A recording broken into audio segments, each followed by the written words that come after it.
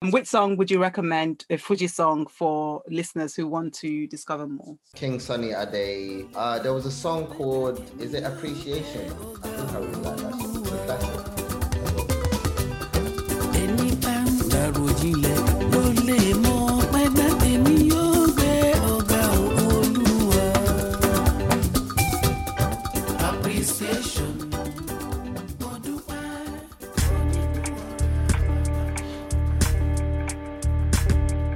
Welcome to Books and Rhymes, the podcast that celebrates the joy of reading by flipping the script with a musical twist on your favourite books. I invite guests to pair books with songs or albums that spark the same emotional connection. I'm your host, Sarah, a West African in the diaspora with a deep abiding love for the written word. Join me as I take you on a musical journey through the works of new and classic authors. Today's episode is an insightful and stimulating conversation with Caleb Femi, a poet, educator and multidisciplinary artist whose debut collection of poetry, Pour, celebrates and interrogates youth culture and masculinity while articulating the complex lived experiences of working class migrant communities in the UK. We use the music of Burna Boy, J Hus, Wizkid, Giggs, Sunny Ade and so much more to explore the problematic relationship between architecture and social stratification, the importance of finding and reading resonant poetry, and the unspoken conversation between photography and poetry. Listen to Caleb Femi's playlist via link in the episode description. Subscribe, rate and review Books and Rhymes the podcast on Apple Podcasts and your favorite podcast listening platform. I am extremely pleased to announce an international giveaway of not one, but two signed copies of Caleb Femi's collection of poetry, Pour, in collaboration with EdPR Relations. Yes, fam, you heard that right. I have collaborated with EdPR to post signed copies of Pour to a lucky winner anywhere in the world. For a chance to win one signed copy of the book, simply subscribe to the mailing list via link in the episode description. Once again, for a chance to win one signed copy of the book, simply subscribe to the mailing list which is in the episode description. To win the second signed copy of the book, follow us on Twitter and Instagram at Books and Rhymes, where we will post entry details. The winner will be announced on Monday, 16th of November. Enjoy the episode. Officially welcome to Books and Rhymes, the podcast. For season 2 of the podcast, I decided to do something which I thought was missing in the sort of literary archiving space, which is getting writers to pronounce their names so we know how to pronounce your names properly. How do you pronounce your name?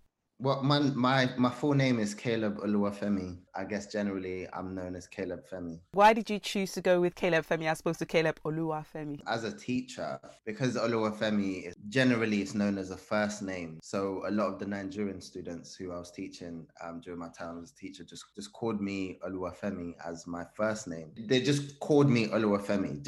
There was no Mr. in front of it. It was just Oluwafemi. Then when there was a conversation about why do you let your students just call you that, and other white teachers not really understanding the camaraderie between me and my Nigerian students, they were like, sir needs to be in front of it. In one funny way or the other, one day it just turned into Mr. Femi and then it just ran. And then Caleb Femi just was born out of that. But generally, I'm easy. Call me Caleb Oluwafemi, call me Caleb Femi. As long as you're like my kin, I'm fine with it. Everyone else outside of it, it's a bit. Well, with the publication of your collection of poetry, Pour, everyone is now kin, isn't it? Because they're calling you Caleb Femi. So in keeping with Books and Rhymes, the podcast, I sent you categories of questions and I ask you to pair these questions with either books and songs or just songs themselves. The purpose of Books and Rhymes, the podcast, is to give writers and readers and people an opportunity to talk about their engagement with books, the impact of books on them.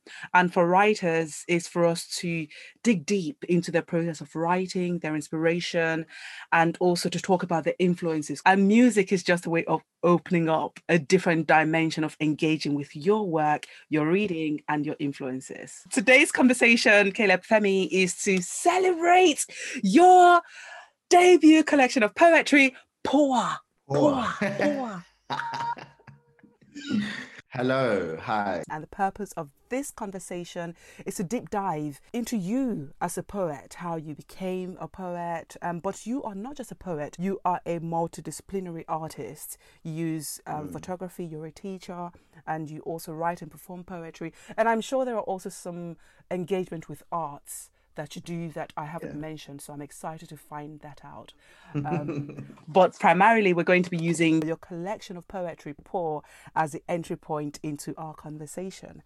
As such, the first question I asked you was to pick a song that adequately conveys your emotion when you first held your debut collection of poetry, Poa, in your hand.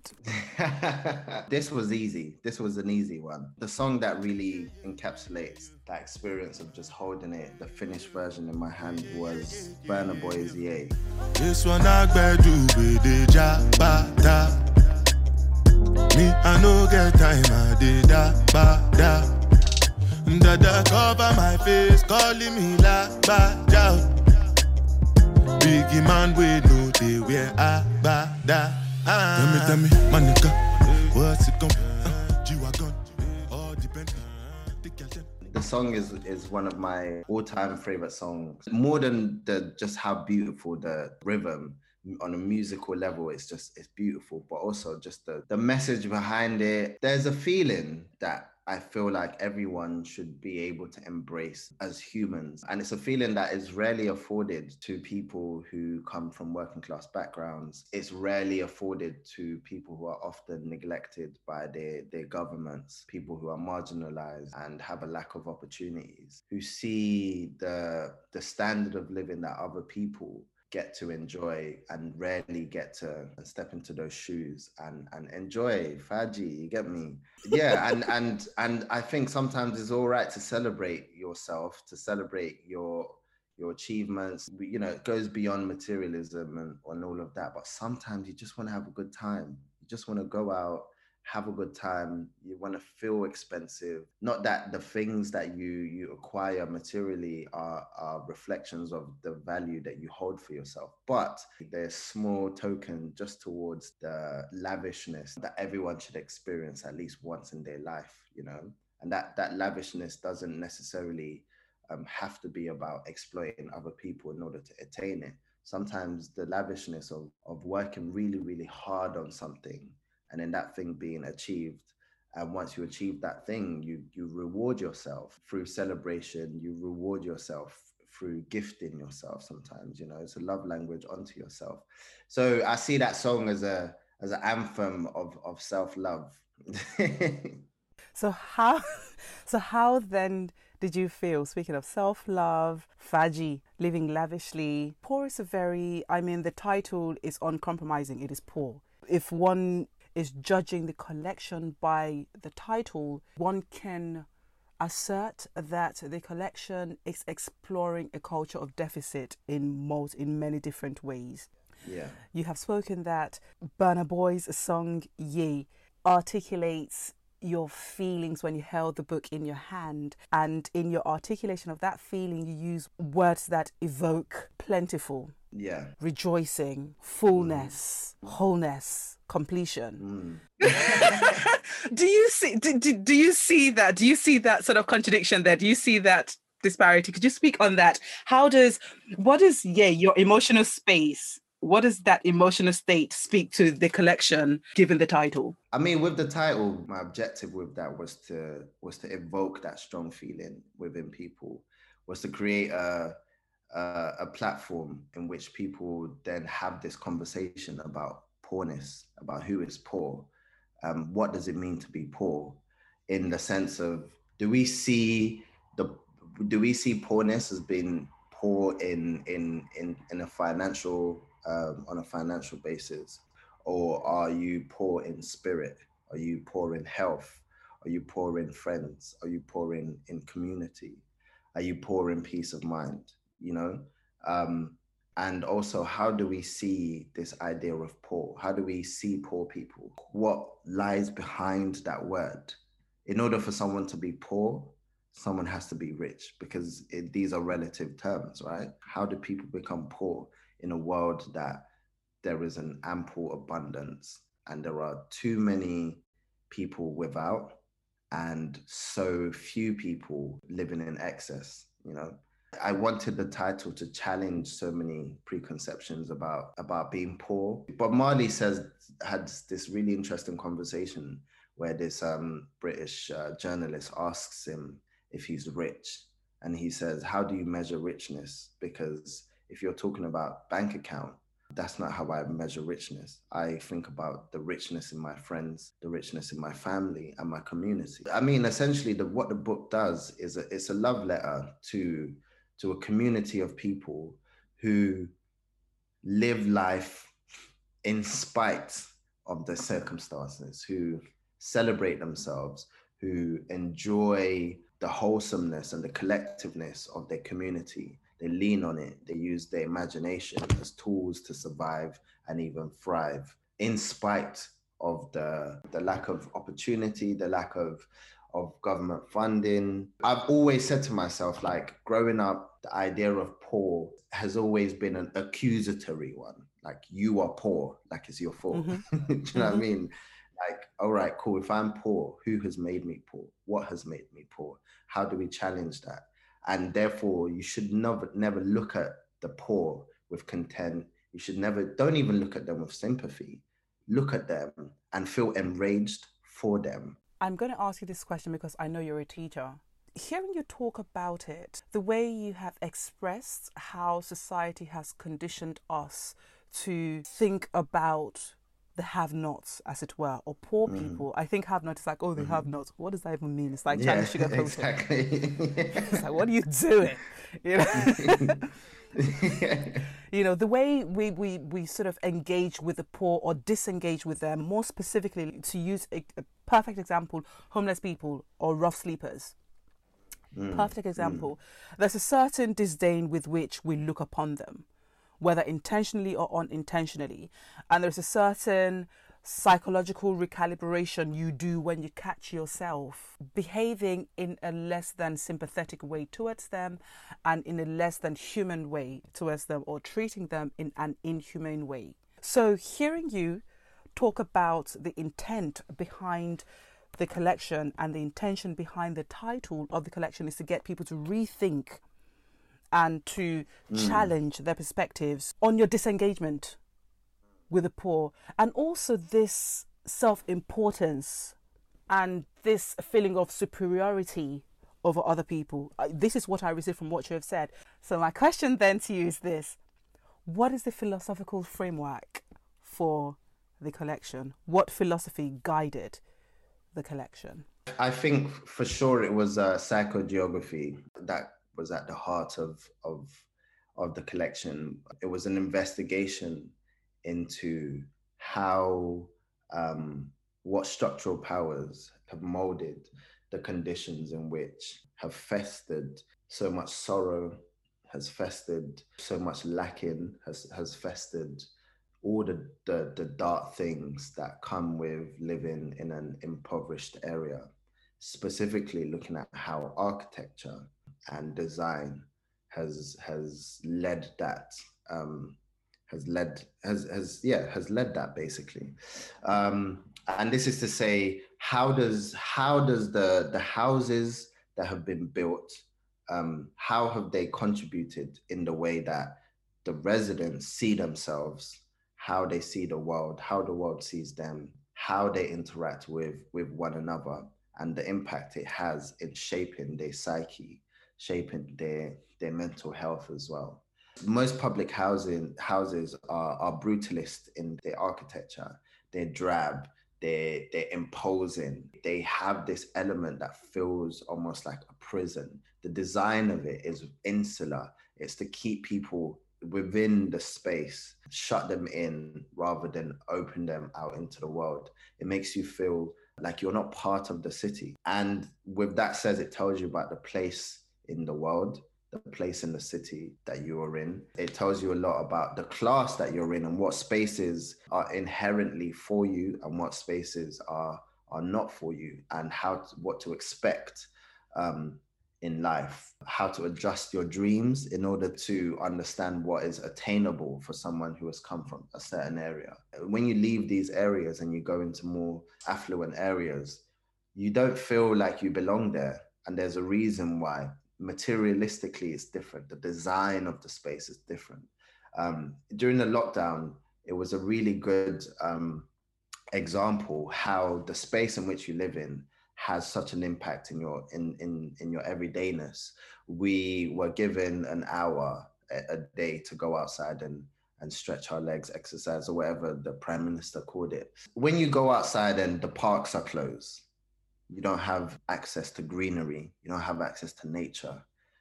You're inside all the time. You've come out, you want some fresh air. Instead, you're met with big concrete blocks. You're met with uninspiring facades.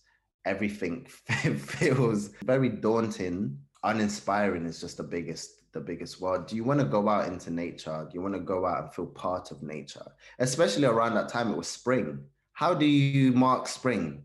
You know, I think that's an interesting conversation that I like to have with people. How do you mark spring? You should mark spring through nature, right? You see the leaves are changing, there are birds, all these things tell you it's spring. It does something to your psyche. If you're Black, you have a more access to vitamin D, which improves your system in general. But then if you live in an area that is just devoid of all these things, that has these long towers that block light, that has a limited access to greenery and all of that, how do you enjoy and engage with the natural transitioning of... Spring is my favorite time to start a new workout routine. With the weather warming up, it feels easier to get into the rhythm of things. Whether you have 20 minutes or an hour for a Pilates class or outdoor guided walk, Peloton has everything you need to help you get going. Get a head start on summer with Peloton at onepeloton.com. There's never been a faster or easier way to start your weight loss journey than with PlushCare. PlushCare accepts most insurance plans and gives you online access to board-certified physicians who can prescribe FDA-approved weight loss medications like Wegovy and Zepbound for those who qualify. Take charge of your health and speak with a board-certified physician about a weight loss plan that's right for you. Get started today at plushcare.com/weight loss. That's plushcare.com/weight loss. plushcare.com/weight loss. Seasons. We see the people who have private access to gardens, they have access to nature. They have all of that kind of stuff. And that tells you a lot about psychogeography, how the intention behind certain architectural buildings and designs is actually quite harmful to residents. What is psychogeography and how did you first encounter the term? In a nutshell, psychogeography is the relationship between geography and the mind of the inhabitants of that geographical space. It looks at how urban developments or urban environments look at the playfulness and the drifting amongst people. It looks at the methods in which people's lives are impacted and shaped. I came across it a couple of years ago. It's usually associated with Marxist and anarchist theory that looks at like surrealist architecture or situationist and all these kind of like isms and schisms. It really focuses on the actual like... Sorry, I'm cracking up because your cat is just giving us some serious Oh, you can hear my yes, cat? your cat is like meow, meow, meow. Hold on. So you're talking about psychogeography being part of Marxism and also speaking directly to surrealist building and brutalist buildings. With this podcast, I like to open up readers to new books that they otherwise may not have heard of. Is there a book you would recommend to people who want to read more on psychogeography or a particular thinker whose work they may want to engage with? to better understand what psychogeography is so that they can articulate and relate this conversation to their environment as well? I mean, I definitely would get them to look at environmental psychology first. It looks at the interplay between individuals and their surroundings. It examines how their natural environment shapes them as individuals. And then from understanding that, it kind of then would then move into actually looking at urban environments specifically and public housing and all of those like more in-depth conversations. In the context of our conversation about psychogeography, a lot of the works in HAW speak to architecture. Like, architecture plays a huge role in this collection. It was something that I noted whilst reading it. There is a particular poem titled A Designer Talks of Home / A Resident Talks of Home 1, and that same work is replicated at the end of the book. So it's almost bookends the collection. So Caleb, would you mind reading A Designer Talks of Home / A Resident Talks of Home 1 in your collection in the context of what we're speaking about, environmental psychology, psychogeography, and brutalism, surrealism. So if you could please give context to this piece, your process of writing it, and why you felt it important to include it in the collection. So in this piece, I think it captures one of the biggest problems when thinking about architecture, which is the intent of the designer, the intent of the architect behind a building. This is how this building functions, and this is how it's going to impact and shape the lives of the people who have to live in this building. So that's like all the theory when they make it and it's on paper. Then you've got the real actualization of that, of those designs when the building is built and then people have to live in it. Now, the two have to match up. The original intention of the architect has to match up with the lived experience of the people who live inside this space. For example, if you build a luxurious airport lounge, right, the intention is to make the customers who are going to use it feel relaxed. You want them to feel like they're in a space of luxury, et cetera, et cetera. When people come and use the airport lounge, that's how they feel, right? It relaxes them. They feel like they're in a state of luxury, et cetera, et cetera. You can then put a tick next to that and say, well done, Mr. Architect or Mrs. Architect or whoever, you have achieved your goal. Great. However, a lot of the time in public housing, there's a disconnect. There's an intention behind building a public housing state, right? And then the lived experience of the residents never matches up with that. So this is me just putting together two conversations. One conversation is by a designer who is talking about her intention behind building. We then hear from a resident who actually has to live there, and then we compare the two. There are two speakers in this, and they take alternate lines. A designer talks of home / a resident talks of home 1. We spend 87% of our lives inside buildings. I was conceived in these walls in 87. How they are designed really affects how we feel. The wallpaper was here before me. I don't claim it. How we behave. Mum says there is a good home. When I was little, I used to peel the yellow from the wallpaper. Design is not just a visual thing. It's a thought process. Once I swallowed an apple pip and a guy from the 12th floor told me, it's a skill. An apple tree will grow out from my belly. Design is a tool to enhance our humanity, a frame for life. Don't that mean I'll be the first tree boy on the estate? Putting the human experience at the beginning of the process. The guy says trees live as long as boys do here. That's why we have concrete. Tactile memory. At the back of our block, there is a wall full of RIPs, 1,000 unlived lives of boys and trees. Empathy is the cornerstone of design. You know, the architecture that designed this estate killed himself. It's all about showmanship and theatricality. Mum reckons that's why they covered the rot with cladding. It's about how things feel and smell as much as how they look, because concrete smells like a siege.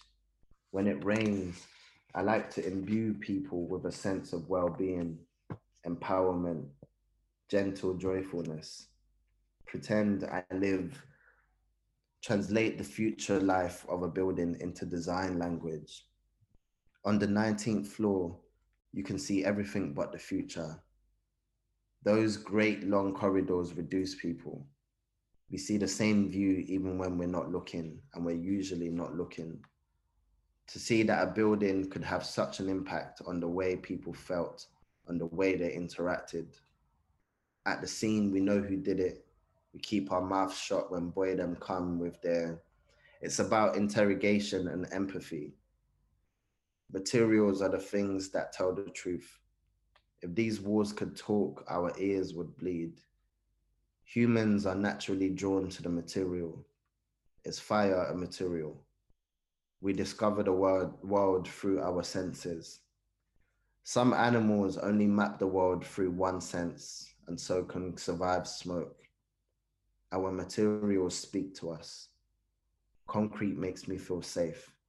When I leave my block, I don't feel safe. It's a conversation indirect conversation between two people in two different times before a building is built, the intention behind it, which is, the designer says, it's about empathy, and it's about imbuing people with hope, with a gentle joyfulness. But then as the designer speaks, we see that that's not the case. There's a disconnect there. The residents' experience isn't one necessarily of joyfulness and all the things that the designer expected to impact people who have to live there. What triggered you to write this particular? I know we've talked about psychogeography, but I'm speaking about what triggered you to write this particular piece, and how did you decide to craft it the way you do? I say that because the way you write most of the poems in this collection is quite experimental. It deviates from the traditional verse format of poetry. You write like this is an alternative conversation between a creator and the consumer. It's a poetry in dialogue, and also the architect's words are written in normal text and the resident's words are italicized. You, the reader, you know that. You can see it, you're reading it, but it's about the structure of the poem, then the form of the poem, the deliberate choices you make. I noticed that when you were reading the piece, you read the line, the resident says, "At the scene, we know who did it. Keep our mouths shut when boredom come with their..." And the architect says, "It's about interrogation and empathy." The next line, the resident laughs, but you did not laugh when you read out the work. So poetry on paper, poetry being communicated, it's very different. The visual representation of the work, it is also different because, as I said earlier on, the architect's words is normalized text, and the resident is italicized, meaning, and usually when we encounter italicized words in texts and in literature, it is used to highlight the other. It is used to highlight one who does not belong, or a word that is out of the norm. So please elaborate. Why did you choose to write this piece in the way that you do? Take us through your internal processes. What did you take away? What did you include? How many drafts did it take? And how did you come to the final conclusion? Did you have external editors, external people who assisted you in I don't know, who sort of contributed to it? So with this, the approach in this was, generally I've been thinking about newness in poetry, not even just in poetry, in literature in general. We come from a rich tradition of literature. There are amazing people who have come before us and whose work have become a blueprint in how we write and how we read text, who have formulated techniques that hundreds of years later we still use and we still employ. And I think it's important as writers today to contribute something new, to experiment and to try new ways of writing, because what are you contributing to the canon? What are you contributing to the landscape of literature? All you're doing is taking, using people's techniques and not trying to say, all right, cool, I'm standing on the shoulders of these giants, but let me lay the path in creating a new, different way of doing things or communicating. What I'm doing here is not revolutionary in any sense of the word, but it's actively thinking about newness and how to convey an experience, convey a human condition. For me, understanding that there was a disconnect between an architect's intention and a resident's reality of the design was something that people don't pay attention enough, because it doesn't happen immediately. And also it happens in different spaces. So for example, the architecture has this conversation before the building is built in a private space. It's happening in an office somewhere. There are a limited amount of people that hear the intention and that okay it. However, lived experience of residents happens way after, years after the initial conversation from the architect. It also happens in a very public space. Anything that happens to a resident that is in the papers, it is talked about publicly, because these are the conditions that people have to live in. A great example of that is Grenfell. You know, there was a private conversation about cladding that happened with only a few people in a private space in an office somewhere. However, the burning of the Grenfell estate was a public one. It happened. We all watched it on TV, you know, we saw it on the internet. We saw the residents and how they feel, and we heard them cry and all of that kind of stuff there. No one is going all the way back to bring that it's conversation of immediacy doesn't happen because they're years apart. So I'm just trying to collapse the time in between those conversations and put them right next to each other, so that we're just a lot more conscious about design and about the intention behind the buildings that we move around in, and we sleep in, that we have children in, etc., etc. You've spoken about Grenfell, and you've spoken a lot about the time lapse between the architect's intention and the resident's experience, and you referenced Grenfell specifically.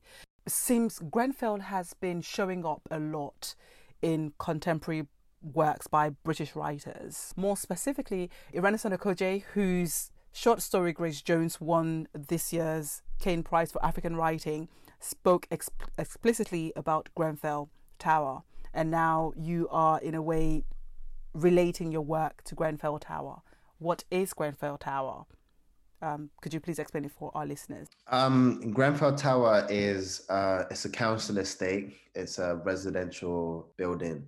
It's heavily populated by working class Black people and other ethnicities, but there's a high percentage of Black people who live there.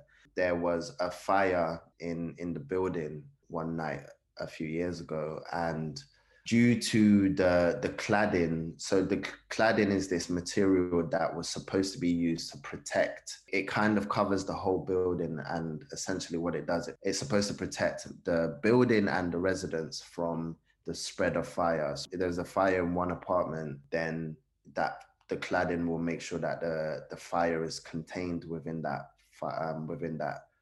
apartment only. However, on the night where there was a fire, it spread throughout the entire building, and there was a lot of lives lost. And we watched this tower that was about, I can't remember how many floors it was, probably between 12 and 15 or maybe more, I can't remember. It's this like huge skyscraper and it's just burned, you know, and there was a lot of people within it, and the government have not held anyone accountable since then.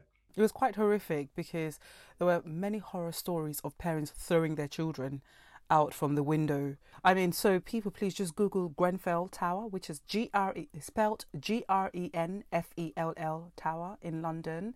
It is a physical manifestation of the conversations that you are having, not just in the piece that you read, A Designer Talks of Home / A Resident Talks of Home, but also it also touches on a lot of the themes that are addressed in this collection, Poor. I asked you to pick a song that adequately communicates your experience of getting Poor published? Yeah, this one was a tough one. It's less about the song and more about the two lines that I have like stuck with, that have stayed with me. The first time I heard it, it stayed with me forever, and it's from Frank Ocean's Nikes, or Nike, I guess, because Americans say Nike. We say Nike, please. We say exactly. We say Nike. Yeah. So there's two lines from that song, which are, "We'll let you guys prophesy. We gon' see the future first." We'll let you guys prophesy.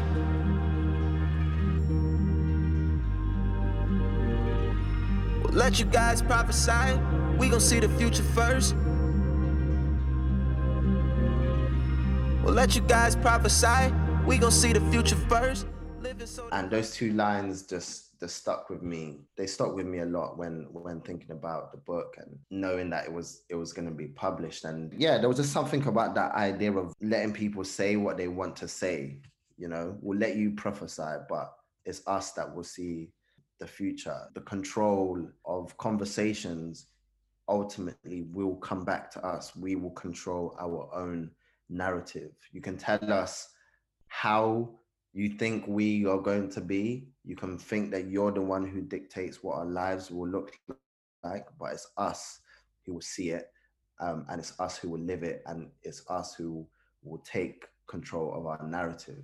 And I felt that for this book, it related so much, because the way that working class Black people are villainized in this country, the way that they're given this reductive story, terrible misrepresentation in the media is one that ultimately has never sat well with me. And I've always said that the more of us that can take control of our own narratives, the better. So talk us through your process of getting a book published. Did you solicit the publishers? Were you approached by a publisher or by an agent to get the work published? When you solicited or when you were approached, how did that translate to getting published? How long did it take you to put this collection together? So in a way, give us from the start to finish of your publishing journey. And also, if you can speak to those who aspiring poets or aspiring writers, people who want to also get the works published as well, what was your process like? I mean, it was a peculiar one. It took many years because of lots of reasons. How many years? It took about 2 years or 2.5 years, I would say, from conception to now, the book. It started off with me having a manuscript in 2017, and I signed with an agent at the time. My agent solicited publishing houses. There was one in particular that I felt that I wanted the work to be published there, and he felt that the work should be published there as well. And that was Penguins. What does a poetry manuscript look like? I think for me, because I read more prose and I read more fiction, that's my domain, and I'm like, yes, I get it, man. I know what you're doing. I like to think I'm the norm, but I may just be an anomaly, in the sense that I like to think that a lot more people are used to writing prose. You know, at school you write essays, you write stories, but we rarely engage more with poetry. So what does the process of getting a poetry collection published look like, and how do you articulate, what are the metrics for judging a publication worthy works of poetry? I think with poetry, it kind of is similar to putting together an album. A collection is many smaller poems, which are like smaller worlds within themselves. In the same way that an album has individual songs, and all those songs have to feel cohesive. The way that they ordered has to feel like it's telling a particular journey, it's taking people on a particular journey, or telling a particular story. The editing process and considering all of that is difficult. That is like, what poems are needed, what poems are not needed, what poems can I cut away? How do I shape this in a way that the reader will have this particular experience? Whereas like prose, you still have to do that in prose, but prose, you're largely like, your approach on the plot is kind of how you shape everything. With poetry, there's a lot more dexterity and a lot more to think about, because do you want people to just open at any page and feel like they can get something out of it, or do you want them to feel like they have to read it from the start in a chronological order that you've set out for them? Sometimes some poets just want you to be able to open up anywhere and take that poem for what it is, and that stands as an individual. Other times you kind of want there to be a journey. I like the analogy you make about poetry and music, and poetry collection and an album collection. I like it because it speaks directly to Poor, because with Poor, the epigraph, you reference some musician. Well, you reference 3 key people. You reference a poem by T.S. Eliot, "My people, humble people who expect / nothing." And then you reference Douglas Howe, the Caribbean British activist. You reference him and you quote him as saying, "As a consequence of which they must find money by these means." And then the last person you cite is J. Hus. Yeah. So you quote J. Hus saying, "If I die now, my mom got bumped by the juju man," or in Nigerian accent, by the juju man. You know, in British accent, by the juju man. By the juju man. By the babalawo, you get me? You know. So your collection begins in the epigraph with a musician being cited. Which song by J. Hus did you extract that line from? It wasn't even a song. It was a black box freestyle, which was one of the oldest, it was from 2014. It was just an online YouTube freestyle that he did. Never took advice from no teachers, and if these pagans finish me, tell my niggas don't get angry, car. Mummy's gonna phone the juju man up in Gambia. I don't know pastors, no priests, or no reverends. I stay paro, I got beef with some old brethrens. 2 G's, I was purchasing the Glock, but I still got my shanky, ain't no burners on the block. He said that, and there's something that stands out about that line to me. That line just encapsulates so much about the intergenerational conditions that we are living in, and the extent that we go to rise up from the poverty that a lot of us come from, the protection that our parents are doing for us, the extent that they will go to just to make sure that we have a better life than them, and we don't stay in the same conditions that they stay in, So it's my man's mum went to the Babalawo to protect him. It's a testament to her love. It's a testament to how much she wants her son to succeed and to thrive in life and to just stay alive. That's all we're trying to do in life, stay alive. By any means necessary. Yeah, and also it was money that you have to pay.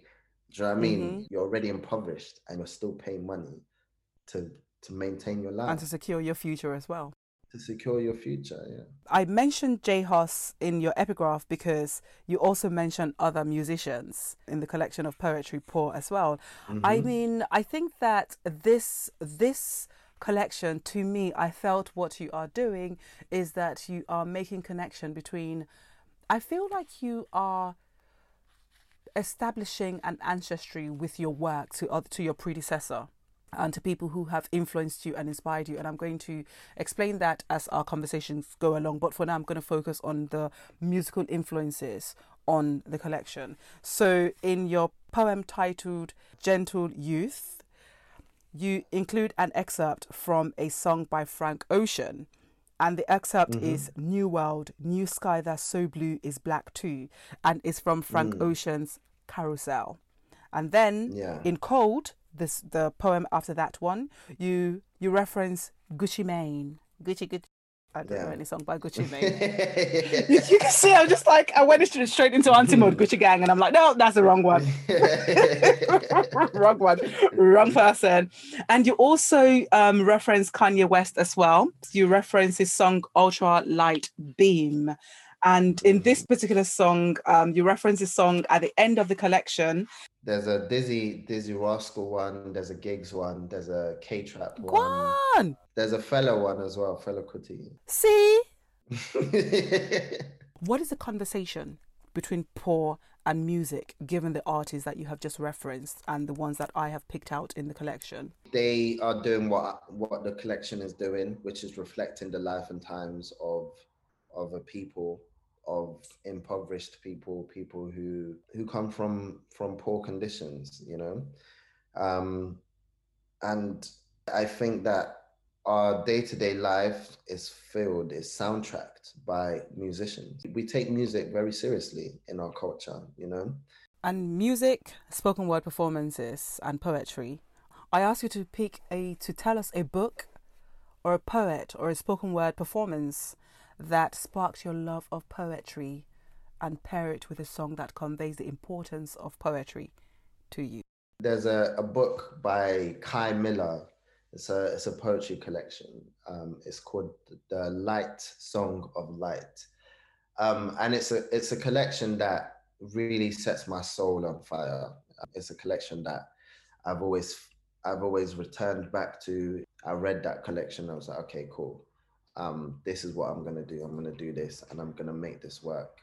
Warsan Shiri is someone whose work has always inspired me, especially at the early stages of my writing. She's a phenomenal writer. Pairing it with a song that conveys the import of poetry to me. Now, this song is not necessarily because of its like poetic qualities. It was the soundtrack of life. It was my favorite tune at the time that I was playing again and again when I was reading the Kai Miller's collection. I could not think about that song without thinking about that collection and that time and the feeling of wanting to become a full-time poet. So that song is by Black Magic. It's called Repete.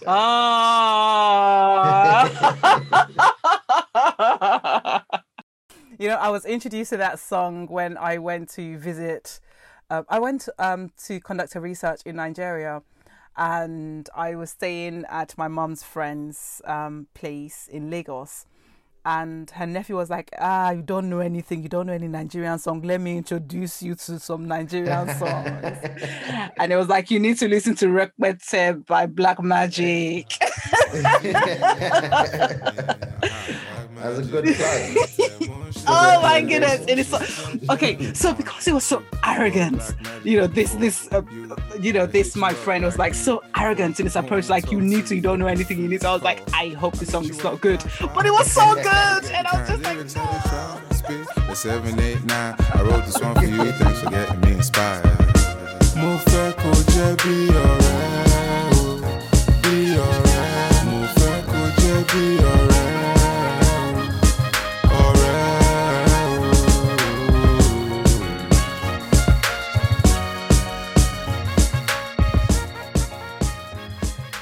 So why Black Magic? Why Repete by Black Magic?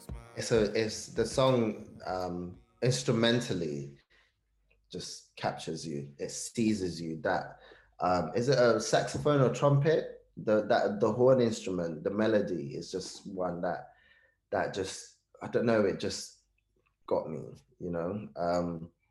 I love his voice. I love just the uniqueness of it, the raspiness of it. There's like a quiet swagger about his voice and the way that he sings. It's a song that anywhere I play it, someone says, who is that? It never gets ignored. You talked about when you read Kai Miller's collection, it was, and also Warsan Shiri's collections, they were the collections that inspired you to and you used the phrase full-time poetry. We know that you were a teacher. Now, for myself, I struggled with poetry a lot. It wasn't until much later in life that I enjoyed poetry, and it wasn't until my introduction to Salt by Nayyirah Waheed that I was like, oh my goodness, someone is speaking to me. Because before then, at school, you're reading dead poets, dead white poets, like your Seamus Heaney, What does Ireland have to do with me? I don't know. I'm in London. I'm from Nigeria. Please. Yeah. And even our poets, like your Soyinkas and your Achebe, because Achebe did write poetry as well, and even Ben Okri, who also writes poetry as well, their works are so... I find the works quite disconnected and quite too esoteric for my liking. I don't feel that it speaks to me directly. And so hearing you talk about your decision to want to go into poetry, to pursue the profession of poet as a career, and also hearing your inspirations as contemporary young poets, because Warsan Shire was quite young when she published Teaching My Mother How to Give Birth. The world was introduced to her poetry through social media platform of Tumblr, because that was where she first started writing her poetry. And Kai Miller is a Caribbean, a poet of Caribbean origin, whose work speaks of contemporary experiences. So my question to you is what was your first introduction to poetry? Was your first encounter with poetry that of dead white men and or women like myself and like that of countless others? And how did you then make the transition from these dead white encounters, or these encounters with dead white poet, to this burst of colour with contemporary young poets? I like that you said burst of color. Shade.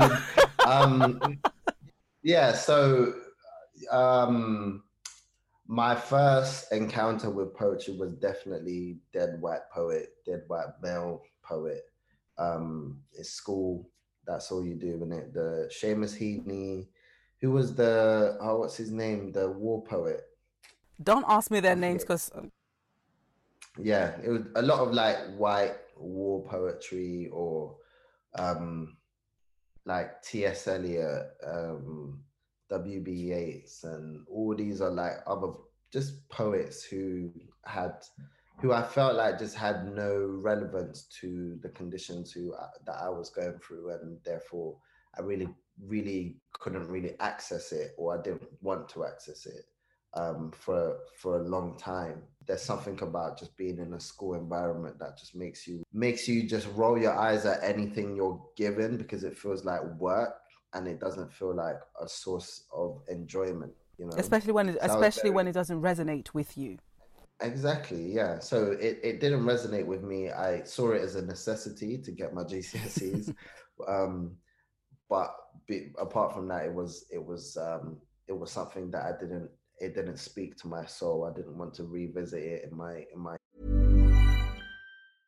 Cool fact, a crocodile can't stick out its tongue. Also, you can get health insurance for a month or just under a year in some states. United Healthcare short-term insurance plans, underwritten by Golden Rule Insurance Company, offer flexible, budget-friendly coverage for you. Learn more at uh1.com. Many of us have those stubborn pounds that seem impossible to lose, no matter how good we eat or how hard we work out. My solution is PlushCare. PlushCare is a leading telehealth provider with doctors who are there for you day and night to partner with you in your weight loss journey. They can prescribe FDA-approved weight loss medications like Wegovy and Zepbound for those who qualify. Plus, they accept most insurance plans. To get started, visit plushcare.com/weightloss. That's plushcare.com/weightloss. Spring is my favorite time to start a new workout routine. With the weather warming up, it feels easier to get into the rhythm of things. Whether you have 20 minutes or an hour for a Pilates class or outdoor guided walk, Peloton has everything you need to help you get going. Get a head start on summer with Peloton at onepeloton.com. In time.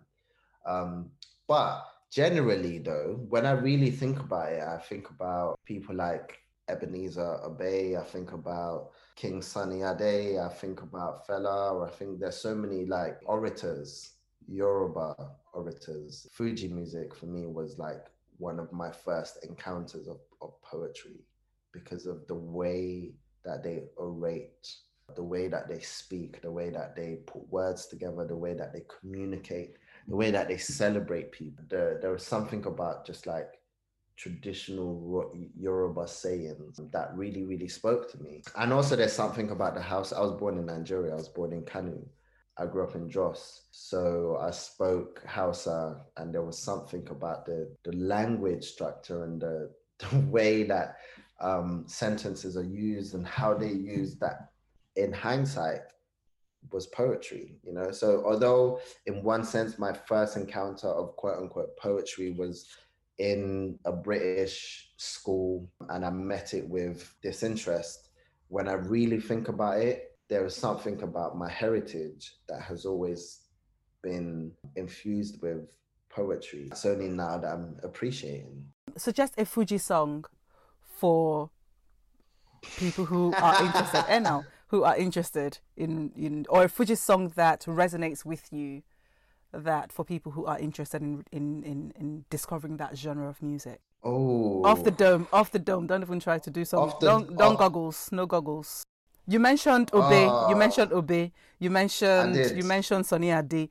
In fact, I'm already thinking of an Obe song in my head. See, that's how much. What song are you I'm not telling about? you. I'm not the one who mentioned Ebenezer Obey. You did. You did. I mean, it's difficult. There's a song. The other one that's in my head is Are Me Today? Are Me Today? Yes. Yeah. What's that song called? I think it's Are Me Today. I don't know. Okay, cool. You know what? Because one thing I'm quite sad about is the lack of like Fuji music on Spotify and there are. Places. They're there 100%, but they're not there. For example, if you was to Google Abe, if you was to Google him on YouTube, there's so many songs. And then if you go on Spotify, there's only 2 songs. No, there isn't. That's an album. Ebenezer Obey has many different names in Spotify. Yes. Why? What's wrong with people? Why they doing this? Why? Because he went under different names. Is it that sometimes it's Commander or Chief? Sometimes it's Ebenezer Obey. Sometimes it is Commander Ebenezer Obey. Then it is Chief Commander Ebenezer Obey. Yeah, that makes so you've got to use different titles for him. Yeah. I learned that earlier on, and so he has a lot of songs on Spotify. Obviously, not as much as YouTube, because Ebenezer Obey, Sonny Ade, and then even Fela Kuti, they have a lot of live performances. So the live performances, you can get them on YouTube, but obviously Spotify doesn't capture as much live performances. And I usually prefer the live ones. There's something about them that just feels so immediate. I can feel because you remember the party your mom took you to, the Owambers. It's okay. We know them. We know them. We know the Owambers. It's okay. Okay, so which song would you recommend, a Fuji song, for listeners who want to discover more?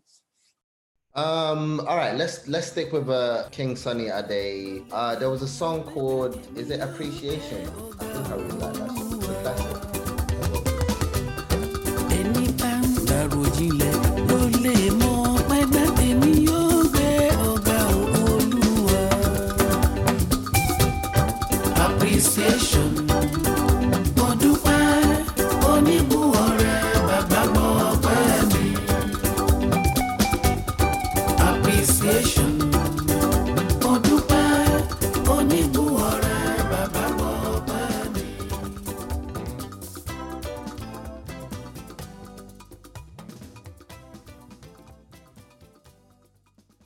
Okay, so you've talked about dead white poets, and also you were talking about Nigerian and Hausa poets, your Yoruba, your Sonny Ade's Commander Ebenezer Obey, and then you also talked about the Hausa influence as well, your encounter with Hausa poets. How does that then connect with the 2000s and sort of contemporary poets like Kai Miller and Warsan Shire? How did you feel when you first encountered Kai Miller's work and Warsan Shire's work? What did you feel that, because I know how I felt when I read Salt. Naira Waheed in Salt showed me what I was missing, what I didn't know I was missing, but I was very obviously deficient. So how did Warsan Shire's work and Kai Miller's work speak to you? How did you feel when you first encountered it? I guess for me, it was, you remember those Tumblr days, you know, when Tumblr was really a respectable place to go and get your education. Not now. Not now. But yeah, so the like 2001, 2010, 2011, 12, 13, you'll just be scrolling through Tumblr, and then you'll just see like either an excerpt or a short poem. Nahira Waheed is very known for her short, punchy poetry, and you'll just see it. At Warsan as well, there was something about Warsan's work that felt like she was talking about my friends. She felt like I was her, she was part of my friendship circle. I was part of her friendship circle. And that was something that I didn't really see. I've never seen before. It felt like I was I was rebuilding myself from the ground up. When you're reading it, you're realizing things about yourself, about the world. You're realizing possibilities. You know that you're not alone. I think above all else, it was the feeling that I wasn't alone in feeling the way that I was feeling about life, about love, about heartbreak, about grief, about family, about self-love as well. All of that kind of stuff. You just know, you're like, all right, cool. Other people are going through the same thing, and they have found words to help navigate through the murkiness of this experience. How did they influence your work, and how has your taste expanded over time? It made me brave. It made me brave. It made me want to figure out my own way of speaking in poetry. It made me want to listen closer to the voice that I had inside me and to cultivate that voice. I didn't feel like I had to sound like anybody else. I didn't feel like I had to write poetry that was acceptable to people, because it felt like closer to the works of all the dead white people that I had read. I spent a lot of 2010 to like 2014 writing poetry that was so steeped in my experiences in Nigeria, that spoke a lot to just me being Nigerian, because there was a lot of that I realized that over the years had been etched away from me just by being in this country, and I wanted to reclaim some of that back and pay homage to that side of me. When we first started speaking, it sounded like this work has a very British, it's very British, and when you read it, it seems to have a very British outlook. Hearing you talk about your influences and also the poets that you cite and reference and you give credit to in this collection, they're very varied, from different nations as well. So my question to you is this: to the reader who is reading Pour, your collection, and looking at it from a very British lens, how does your work speak to the international stage, and where does your work fall into within the canon of poetry, either British canon or the international poetic canon? Regardless, it's always going to be international. One sits inside the other. Britishness sits inside of internationalness, I guess. But essentially, with this, I'm a Nigerian living in Britain. I was born in Nigeria, but the majority of my life has been lived in Britain. So I'm speaking as a Nigerian British person. The book feels Nigerian British to me, because a lot of the references, there are a lot of Nigerian influences there on an explicit level and also on an implicit level as well. I think we all know the conundrum of when you live in this country for too long, you cease to be Nigerian when you go back. And then when you're here anyway, you're not British because you came from Nigeria. So it's a double whammy. And I put the two together as a Nigerian British writer. I think it's important to draw from various influences and to have that reflecting in the work, because we're not a monolith as Black people. We have various interests. Sometimes that spans as far as Japan and anime culture. Sometimes that will take you to India. Sometimes it will take you to Australia. We are global participants. There is nowhere in this world that you can't, there's no country in this world that you won't find a Nigerian. you know what I mean? I've been to Finland and I'm walking down the street and I'm hearing someone speak Yoruba. And I said, it's only Nigerians that every single country in the world, one of us will go there and will live there. You know what I mean? So yeah, so I think more than anything, there's something very outward looking about Nigerians. Shara's Lullaby was included in that because that's relevant, you know, it's relevant to me and it's relevant to a lot of people. When I was younger, growing up in Nigeria, I lived with my grandma, my uncle. My uncle had at least almost 100 films, Kung Fu films. He was obsessed with Kung Fu films. And then on the other side of his cabinet, he was obsessed with Bollywood. Yes, that's a very Nigerian thing, because when I was growing up, there were 2 on Fridays were Bollywood nights. So they showed Bollywood films on Fridays, and they also showed Kung Fu films on one of the days of the week. So exactly, we grew up on a diet. Those two. Exactly. You know, so we have that within our culture. You know, we embrace other cultures and we explore in that way.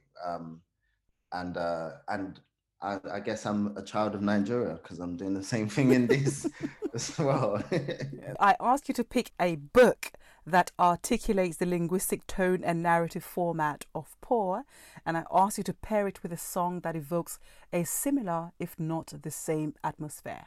Oh, this one was very difficult. All right, so I'll start with the book. The book is Claudia Rankine's Citizen. I think there's something structurally similar. Claudia's work feels very like an interesting hybrid of poetry, prose, poetry, and essays as well, which I really appreciate about that work. She also uses photography and art in general in the work. Song-wise, I have to really bring it back to the grassroots of like Black British songs. There's a song called Pain is the Essence by Giggs, which many people consider to be the national anthem of South London, which I subscribe to.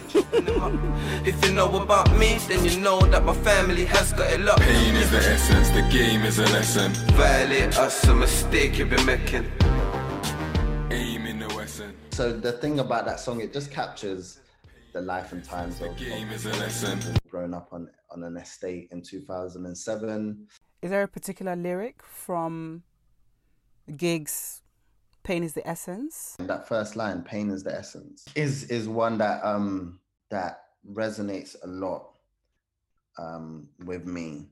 And it's a lot of people can look at that and interpret it with like this heavy, grievous interpretation, like, oh, pain. But it's more of just like the essence of this is an accepted state, the essence of where we live in, the conditions that we live in is painful. However, we find a way to survive and thrive in spite of it, which essentially is what makes the song so magical. So how does Pain is the Essence speak to the linguistic tone and narrative format of Poor? And also I asked this, the reason why I asked this question is because to encounter and engage with the collection is to notice the very many different ways in which words can be manipulated, in which the phrase I used when I sent you the question and explaining why I asked the question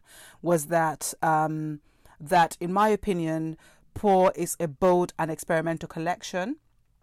And to me, I feel that in this piece, you deconstruct, reconstruct, and morph new language to accommodate overlooked and under-discussed communities in this piece. That's what I feel like you did, right? I know what you're trying to say. The tone and the language come in this song is directly reflected in all the newness that exists in the collection. The language that this community uses, the way that they communicate with one another, and the tone of the atmosphere, how to carry the atmosphere into the page is something that this song does. So yeah, to answer that, I know you might have a second part.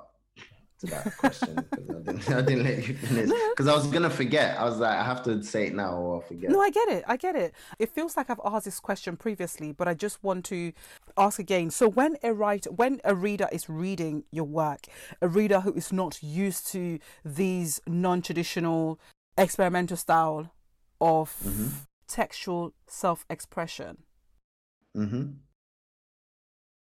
what would be your, I don't know. So if a reader is like struggling to engage with a piece, what would be your what would you say to them?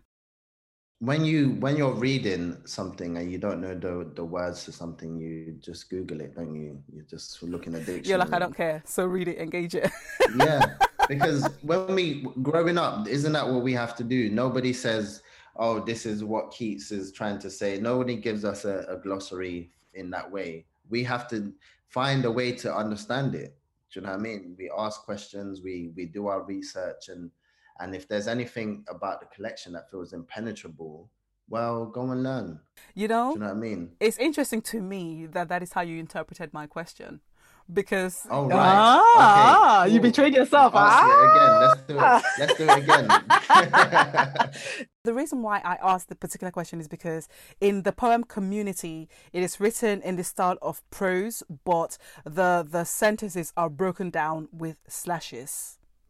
So fucking who's chatting shit / I'll bang you in the throat if you're chatting shit, bang, fuck, bounce your head off the concrete, bounce, you know what ends you're from / this is my block / fucking the, do you know what I mean? So it's like it's a monologue that's broken down with slash. And then there was another piece that I was like, what is this man doing to me? It's untitled. This piece is untitled, page 44. Oh right, yeah. See, I didn't even have to. I was like, you're like, yeah, that one, yeah. You know. See, you know what you're doing because I said page 44. You knew what I was saying, what I was talking about. It's fragmented. It is fragmented words. So the first time I encountered it, I thought to myself, do I read this poem horizontally or vertically? So Spirit, if you read it vertically, it makes sense. If you read it horizontally, it makes sense. If you read it diagonally, it makes sense. It does. You know, spirit dancing, 2 gun stepping, get your cousin, Harlem shaking, their man lost it, bring the fire, text a group chat, spark the wires, you know, but no answers. No matter how you can read it upside down. As the winds, don't she know that things are... Do you know what? Anyhow you read it, it makes sense. But it is written in fragmented forms. It sounds like a rap. Where it's like spirit dancing, lit house party, tento shopping, Harlem shaking. I said it. I'm a rapper. Thanks to Caleb Femi, I'm a rapper. Oh my God, I see what you did there. It's a house party. You're bopping to the tune. Exactly. Yes. Phonetically, they all have the same syllables as well, so it forces you to rap. Essentially, it forces you to mimic the musicality of a house party. But it also forces you. It also forces you to take up the British cadence as well. Yeah, definitely. Because you can't okay, I'm gonna do my fake American accent. Spirit dancing, late house party. It doesn't work. Yeah, it doesn't. Yeah. It doesn't work. You've got to do that. It's like, yeah. Is it rascal in my head? I got stones in my head. You know, and then why am I so excited? I don't know. And then page 20, collective noun, a play by an onlooker. Yes, you sort of pay homage to Susan Laurie Parks, the American playwright, but it is one page. It's a dialogue between 2 CCTV cameras witnessing police brutality, or 2 CCTV cameras witnessing a violent incident between the powerful police brutality. That's exactly. Wait.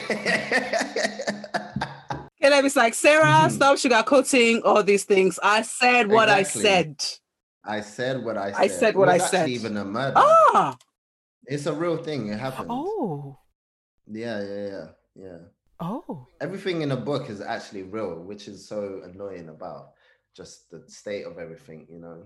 Oh. Yeah, that happened a few years ago. It was on the news, and there was the CCTV cameras that was showing the incident. It happened in Shoreditch. So the more I think about it, the more I realize how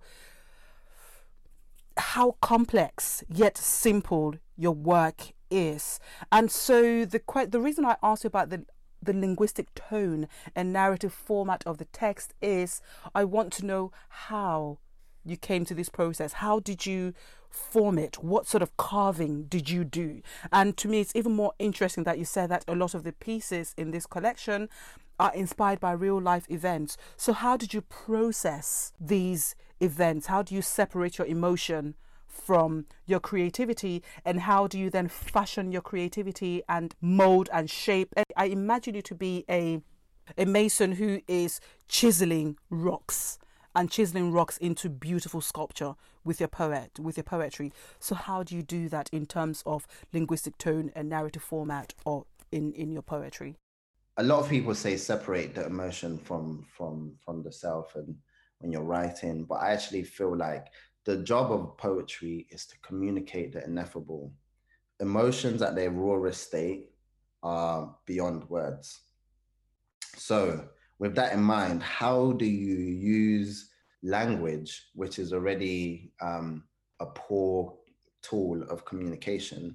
When you speak words, those words don't always capture the exact feeling that you have inside of you, right? Words is a failed state of communication, but it's the only one that we use the most, right? So how do we then find a way to capture the feeling, the emotions within us, the happiness, the joy, the anger, the grief, the sadness, all of that? How do we bring that state, that non-existent physical human experience into a physical state, you know, using words? And the only way to do that is to challenge the way in which you communicate, the way that you write poetry, the forms that you use. There is an entirely new thing that is happening here. So therefore, the old tools of communication, the old techniques of poetry, the old forms may not always suffice. So therefore, you have to build new ones. Sometimes you just have to tweak existing ones. Other times you have to build from scratch. Sometimes in the collection, some of the forms in which I've adopted and the structures are very similar to other ones that are already pre-existing. And then sometimes they feel entirely new because we're living in an age where the way that we consume reality is different from any other in the history of humans. We have social media, we have technology that allows me to speak to someone that's 20 hours away at the same time, instantly. So therefore, the way that we experience stuff is different. So our language and our artistic forms has to catch up to that. Poetry has to catch up to that, you know? And therefore, this is kind of was at the heart of my approaches with stuff, you know. By the way, spirit dancing, this party, tempo shuffling. If someone who is unfamiliar with British rap scene, my hands up, even though I'm faking with the spirit dancing, which song would you say is the perfect instrumental to spirit dancing? Ooh, perfect instrumental. Or that evokes that sort of the vibe of spirit dancing. Instrumental, it would have to be Giggs is Talking the Hardest. If you're talking the hardest, Giggs better pop up in your thoughts as an artist. Jeez. Talk in the market, everybody wants to know where walk in the park is. Walk in the party, sport in the money. So if you could read Spirit Dancing from page, for people who have Poor by Caleb Femi, it is on page 44. Spirit dancing, lit house party, tento shuffling, Harlem shaking, two guns stepping, tempers bussing, broken glasses, them man lost it, get your cousin, text the group chat, get the man them, bring the fire, teeth and burners, spark like wires, feds roll up and man turn liars, all the questions, but no answers, mad angry, sad family, so much money, spent on casket, dance at 9 till the sunset, then the sun sets, foolish mother, thinks her son's dead, why she crying, don't she know that he still lives on, as the wind he's spirit dancing. Come the flip on! Oh my God! And they're teaching us W.B. Yeats at school. Well done to them, because this book is very much about young black male. It's the women feature, but the women are more or less on the periphery, and sometimes the women happen off the page. The women are sort of referenced in relation to their relationship with the men. And there is, and also the mother's relationship with the son features a lot in the poetry. From my analysis of the pieces in the collection, the mother plays the role of the provider. She plays the role of the mourner. She is brought into the scene in as far as the pieces are concerned when a tragedy strikes or a tragedy happens, and then she's responding, or or the reader is called to imagine the mother's response to it. Are you able to speak about the familial relationship in the collection, and also the gendered relationship in the poems in the collection, please? First of all, it was a conscious decision not to speak for women in this, because I think often and none you find that men do it terribly and have no business doing it in the first place. I think the experience is different, and therefore it should be told by a woman writer, and I should allow space for that. And also, if there is going to be a conversation that is gendered, it should be one wherein we have an insular conversation as young boys, as men, as people of that gender, where we question our relationship with women, the way that we behave towards women, how we treat women. So a lot of the poems is quite like chirps, for example. It's like, okay, cool. Why do we as men call women after body parts? Why do we call them in this derogatory manner? This is not for women to do the heavy lifting for us and to call us out. It's for us to call ourselves out in it. And often and none in the collection, that's what I'm trying to do. I'm trying to have a conversation amongst men and boys to think about our relationship with our women and improve and do better. And the relationship with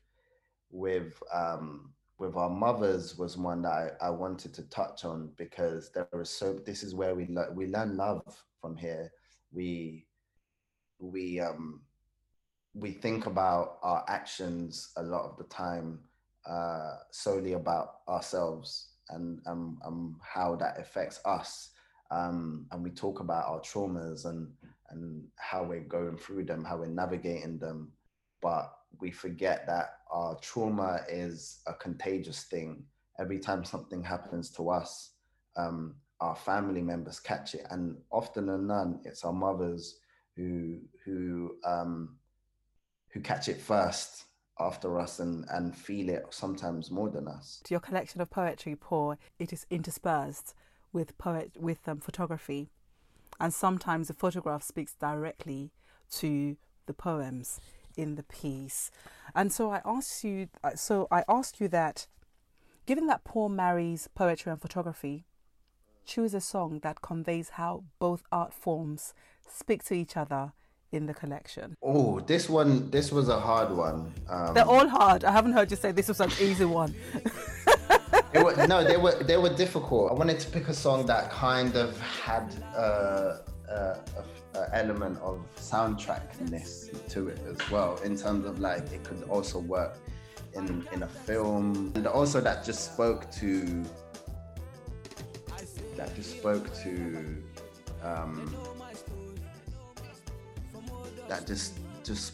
this like visual language, where you can you can feel the song and you can hear the song and you can see the song. There's a visual evoking. When I first heard this song, in my head, I just saw it. I saw the visualness of it. So Wizkid's Ojuelegba. Of course. I love it.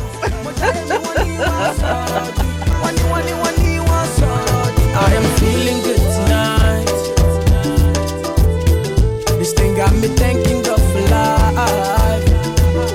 Oh, I can't explain.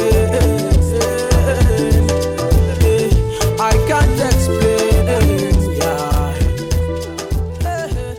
I am feeling good tonight. I mean, it's only right, you know. I think that it's a song that you can, in your head, you're seeing it. It's a visual song because it's such a lived experience for many of us, especially many of us Nigerians, where we can hear the song, we can see the song, you know. So yeah, that is one thing.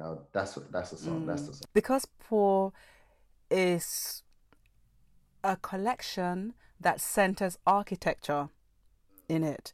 I think that if one is looking for a piece that speaks directly to a place, but not a place as not a place in an abstract form, you are literally speaking to a place in concrete form.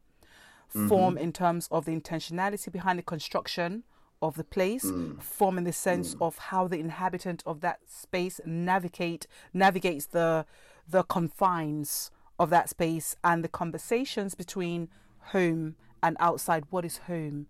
You know, how home can be a place of freedom and home can feel like a constricted place or a place where one is imprisoned. You know, Ojuelegba sort of speaks directly to that as well, because in the song, Wizkid is telling you about where he grew up, how that place, still speaking of poor, Ojuelegba is considered a place, an impoverished place in Lagos, Nigeria. And Wizkid is telling you of his transcendence from that space. He's celebrating his space of origin to where he is now, but he's saying, don't look at where I am now, look at where I came from, because where I came from is what inspired me and is very much a part of who I am. You know, I think that is, oh my goodness, that's such a great song. And I'm so glad I asked that question, because it introduced us to, I think that Ojuelegba is a soundtrack to Poor, but that's just me anyways, that's just me saying it. So I'm glad we're able to agree on that. So how does the poetry and photography speak to each other in Poor and in the collection Poor? And you are the photographer as well. Who took those photos? How did they speak to each other, and how did you decide to pick? What was your process of deciding which photographs to include in the collection, and your placing of the photographs as well? The placing was a tricky one, because often and none, there's just an art to it. You don't want to create something that feels like I wanted. Okay, so for me, the function of the photography was to police people's imagination on a visual level.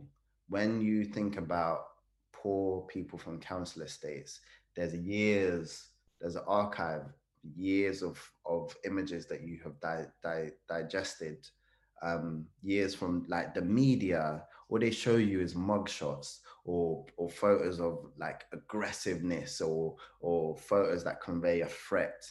You know, those are the images that are in our heads. I don't want you to have that image in your head when you're reading the collection. I want you to see these people for who they actually really are.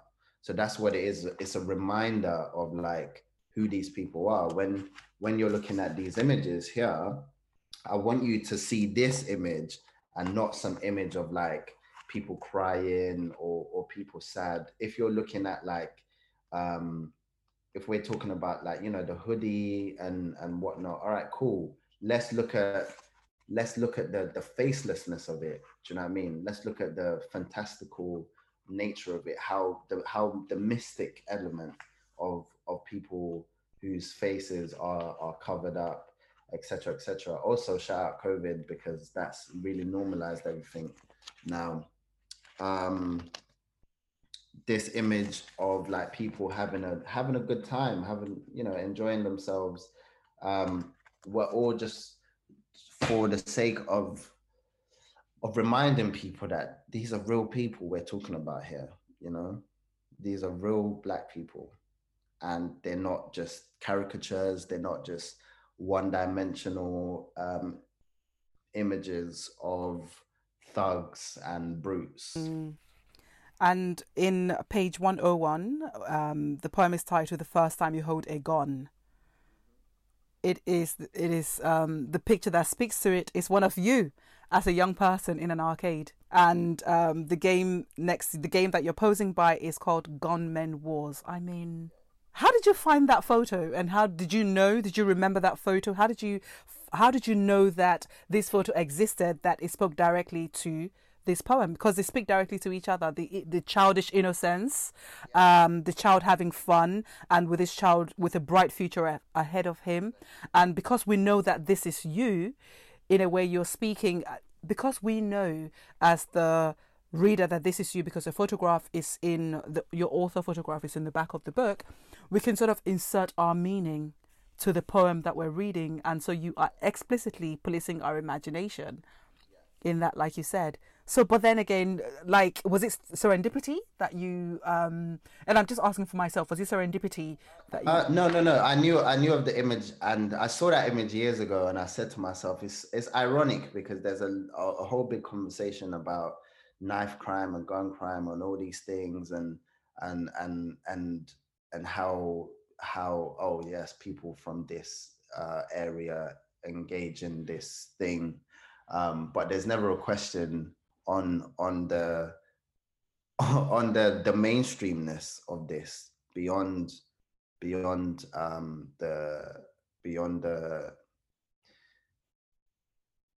the discussion of crime or whatever and violence. That's a children's arcade, and you're playing a game called Gunmen Wars. Do you know what I mean? Because to you it's a game. To you is something that you can make money from.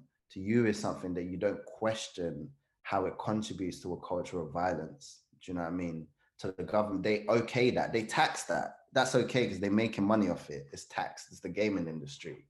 But the reality of that game, which directly implicates the governments and their failing, is one that nobody wants to talk about. However, everyone wants to talk about how young people have access to these violent tools. Because we began, the first work you read was A Designer Talks of Home and A Resident Talks of Home, and that work features in two parts. I already knew I wanted to bookend this conversation with the collection. Also because with photography as well, A Designer Talks of Home / A Resident Talks of Home, there is a photograph that speaks directly to the second part of the poem. So speaking of photography and art, photography and the work of poetry speaking to each other, I would like you to read, in closing of this conversation, A Designer Talks of Home / A Resident Talks of Home.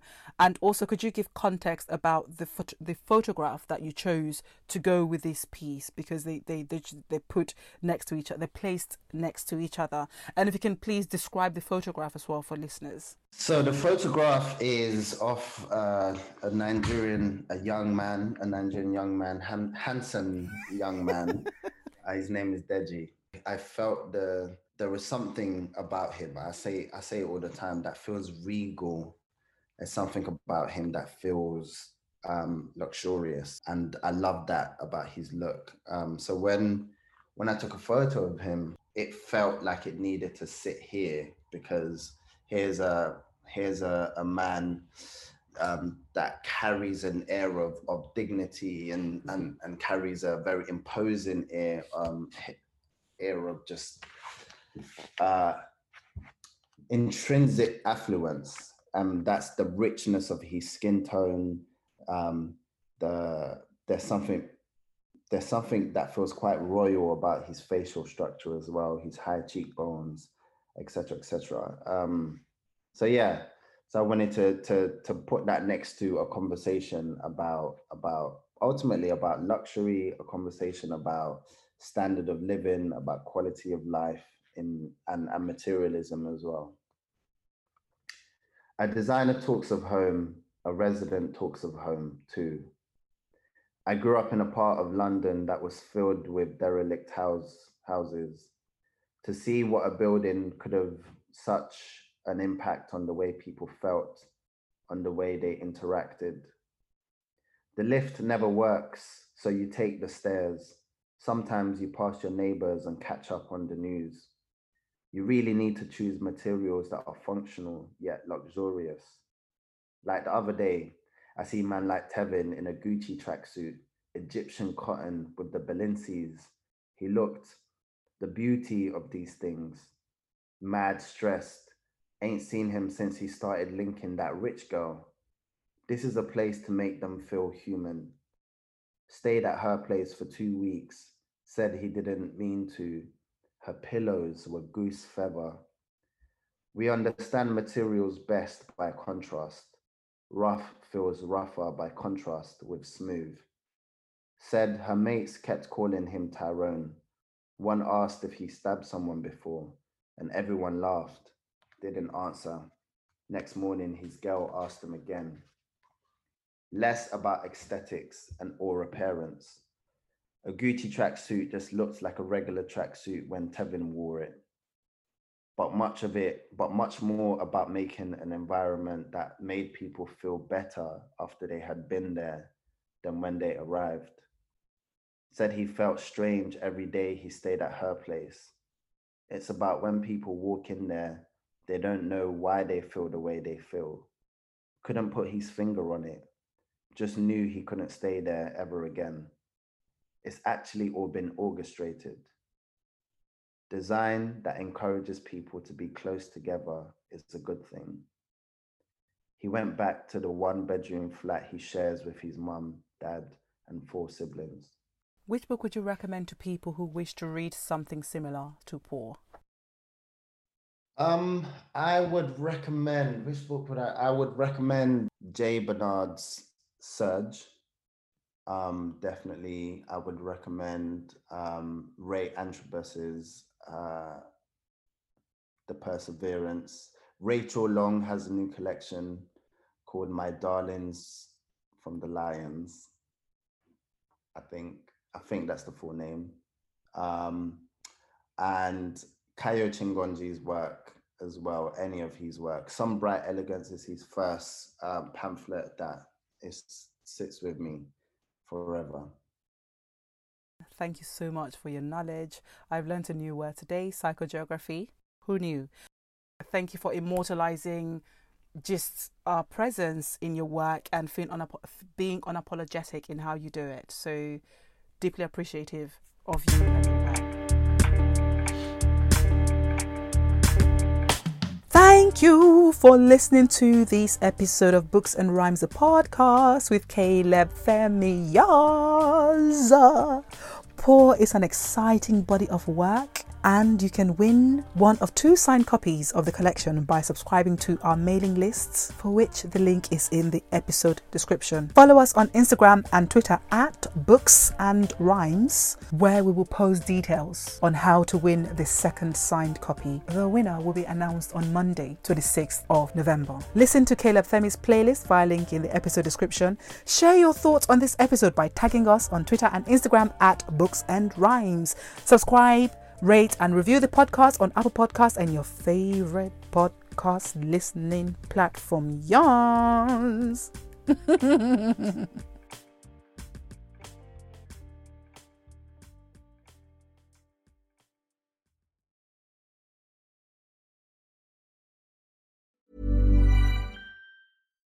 Here's a cool fact. A crocodile can't stick out its tongue. Another cool fact, you can get short-term health insurance for a month or just under a year in some states. United Healthcare short-term insurance plans are designed for people who are between jobs, coming off their parents' plan, or turning a side hustle into a full-time gig. Underwritten by Golden Rule Insurance Company, they offer flexible, budget-friendly coverage with access to a nationwide network of doctors and hospitals. Get more cool facts about United Healthcare short-term plans at uh1.com.